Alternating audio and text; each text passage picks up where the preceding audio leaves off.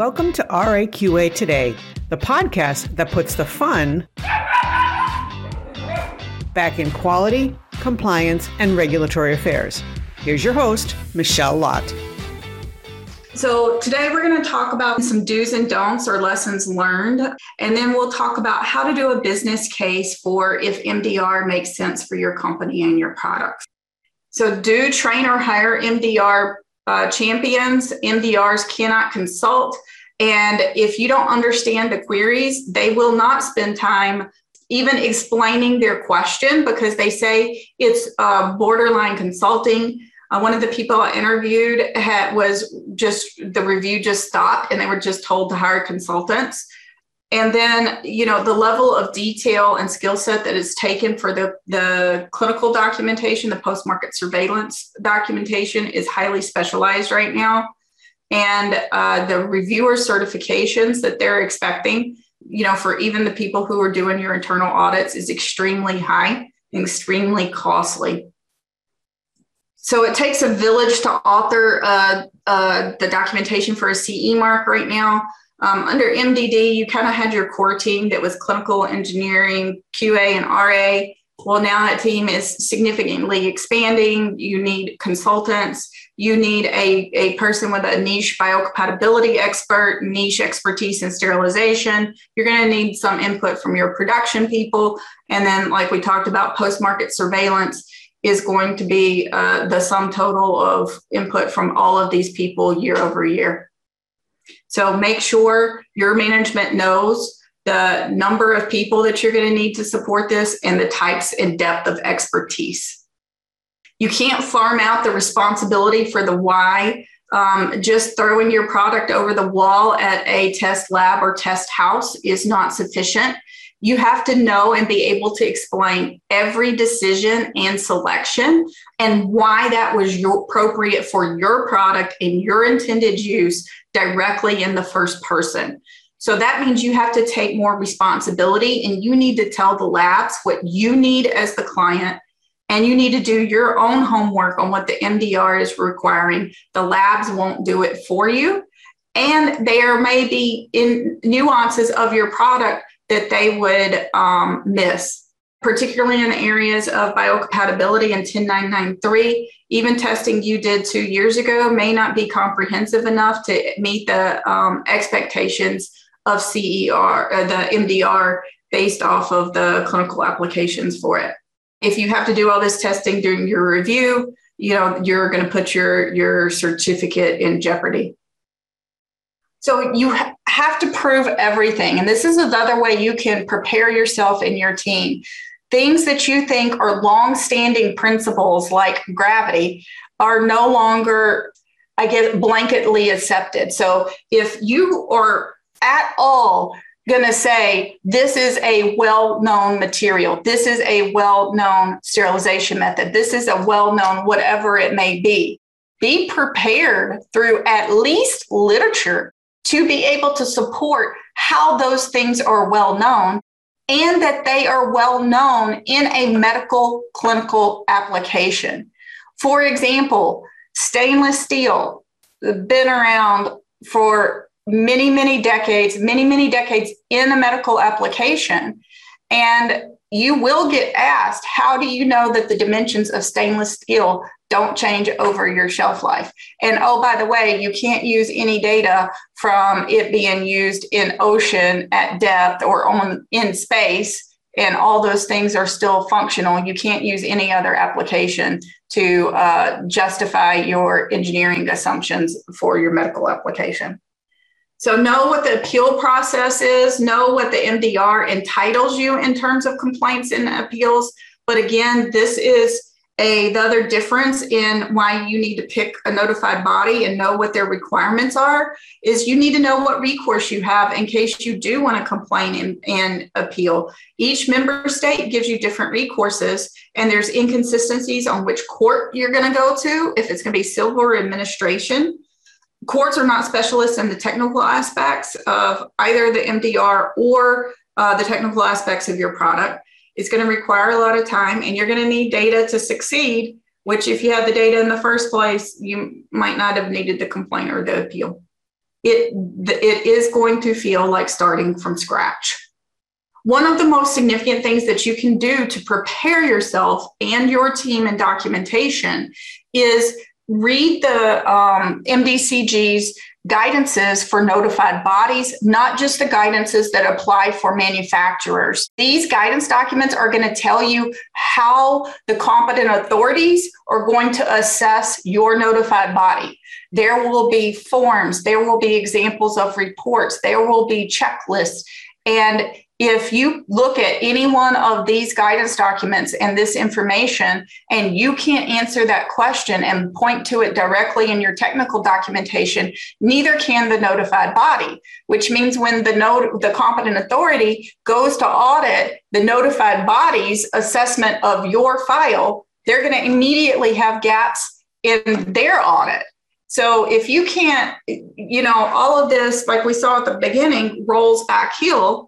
So this is your one way to push it back uphill, is by giving the notified bodies everything that they need to give to the competent authorities, that in turn is going to push it back up to the European Commission and allow you to keep the manufacturing cap.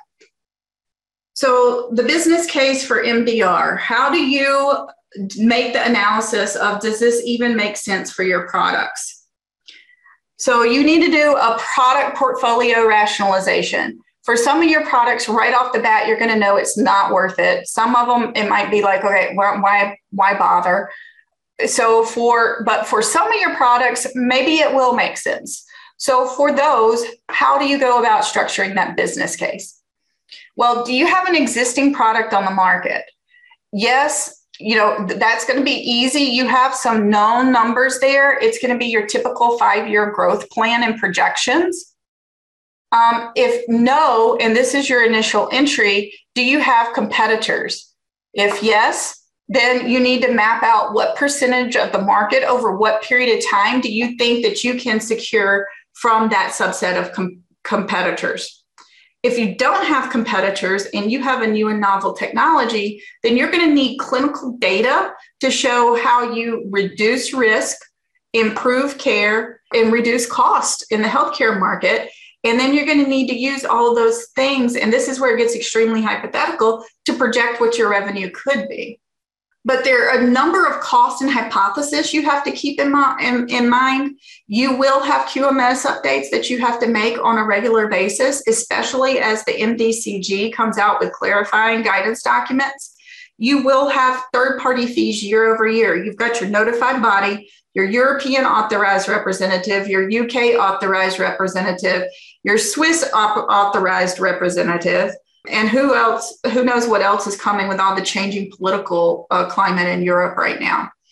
As technical standards get updated, you will have to update your engineering documents and your testing, your lab testing.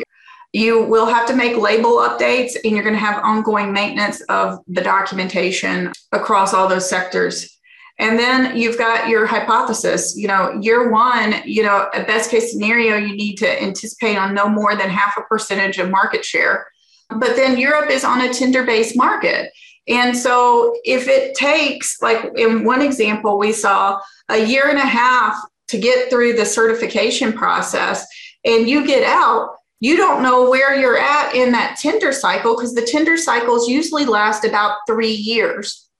And so if you come out a year and a half after a tender went, you'll still have another year and a half before you can get in a particular system. And by that time, you're up for a recertification, and you have all these costs, and you might not have even gotten a tender to sell your product. You need to understand the comparison and the contrast in ways of communicating and budgeting between the FDA and the notified body. The FDA has, this is just some of, nearly a dozen of ways to communicate before your review. Most of them are free. Notified body is just the application form and getting quotes. And right now you're going to be knocking on a lot of doors to get anybody who is taking new business at the moment. The review fees are very small, no matter what kind of submission you have in the US, compared to the rounds of assessment fees that you are going to go through for a notified body. Like I said, one interviewee pulled the plug when they were over 6 figures in review fees with no end in sight. So this is going to leave companies have to do a serious business case analysis and regulatory cost analysis of, does the regulatory make sense? Does it make sense, or is it going to just make your company go bust? That's the end of my presentation for today. I do have 2 tools that are available on my website. Regulatory pathway assessment that's going to help you understand the regulatory requirements, both to get your product to market and keep it there. And then the business market assessment, where you can take those requirements and then kind of model them into a more market analysis type decision-making process. So with that, do you guys, I'll take questions now. We definitely do have some questions that are already submitted. Is it still possible to get an extension of your CE certification date at this time? Is there a process to petition a competent authority? No, that as of May of this year, there were no more issuing of the CE mark certificates, and most notified bodies quit issuing 6 months beforehand, just because of how long it takes to get through, after you get through a review, to get through the issuance of the certificate. If a CER, for example, a Class 2A device, is well written and in full conformance with MedDev 2.7.1 revision 4, do you see any urgency to update or rewrite it before submitting for MDR review? Yes. So, and that's the problem with the CERs that I gave the examples of. They all were in full compliance with 271, but right now you that's not the only criteria, because of, like I explained, the clinicians not necessarily being familiar with the regulatory construct. And then the MDR has additional testing expectations, like in terms of biocompatibility.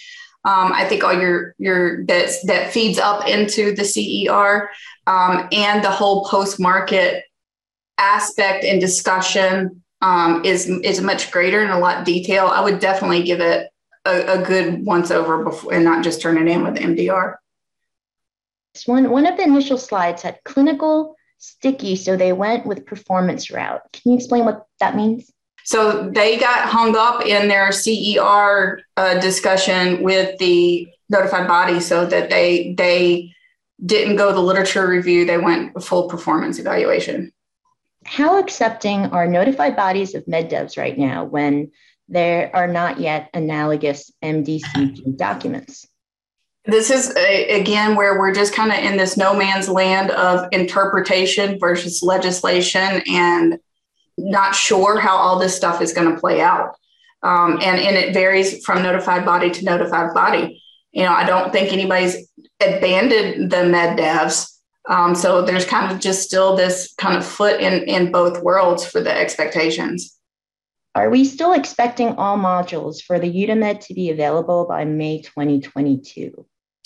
I've heard Richard Houlihan speak on this right now recently, and he thinks that if they're not, they will amend the regulation to where they are going to consider it fully functional with whatever core group of modules that they have at that time. Is it mandatory to have conformity assessment from notified body before submission of MAA for Europe for combination products device? I'm not that familiar with combination products in Europe, so I'm not the person for that one. Substantially equivalent devices for Class 3 will need a contract from the competitor to access their TD for comparison. Is this going to work in real life? Will competitors be allowed to say no? Yes, competitors will be allowed to say no. And I've seen this done one time, and this is when I made the comment about the 1 percenters. I saw the CERs for one of the largest manufacturers of stents, and they use themselves for substantial equivalence. So that's another point where it is going to be the largest manufacturers with multiple product lines that own all their own data anyways. that are going to win at the end of this in a fashion that makes any kind of sense. So I don't think that you can count on no competitors ever going to give you a contract or access. And even if they did, for the CER, that might make okay sense. But even if you were like an OEM and your contract manufacturer gives a letter for full access to their technical file to your notified bodies have pushed back and said, well, you still have to own the risk analysis for that product because it's yours. If current notified body is not certified, when should the manufacturer consider starting the EU MDR certification with a different notified body?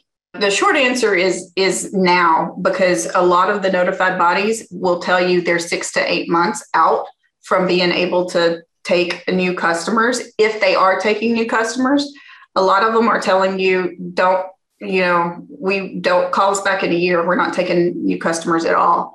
And then for your notified body, I showed the graph that showed what stages, how many people were in what stage of the designation process or how many notified bodies. I would specifically ask your notified body, are you one of these 2 that's about to come out? Are you one of these 6 that's about to go into this process?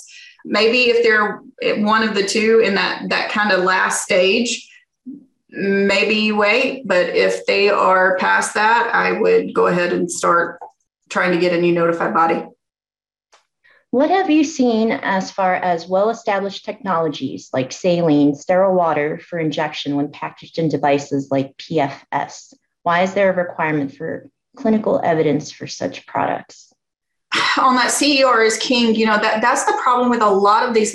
And between the CER is king slide set and then the one I did at the end where you have to reprove everything, you think gravity is assumed now.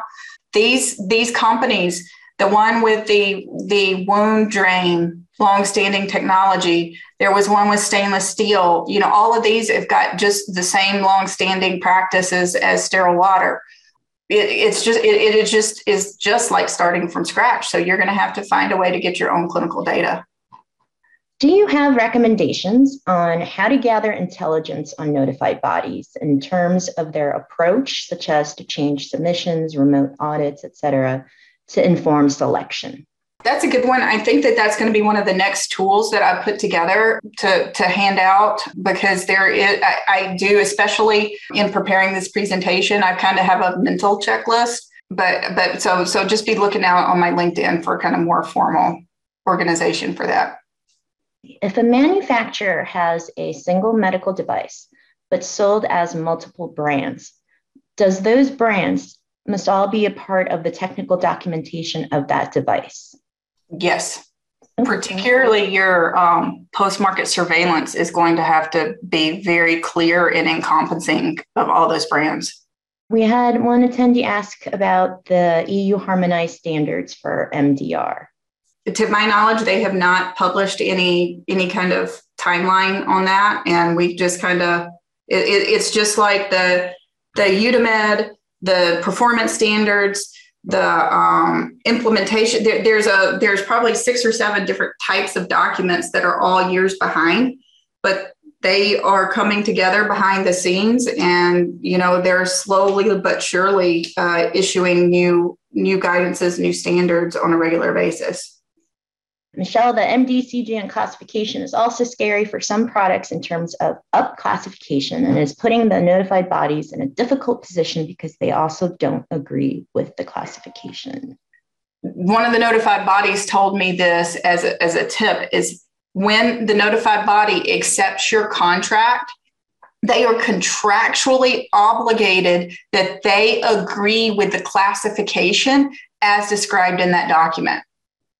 And because that means that they have the right codes for that product, they have the right resources for that product, and that they are committing that they have got all the certifications that they need to review that product as it's described in that application. All right, we have one more question. How accepting are the notified bodies to human factors studies conducted in the US to support EU submissions?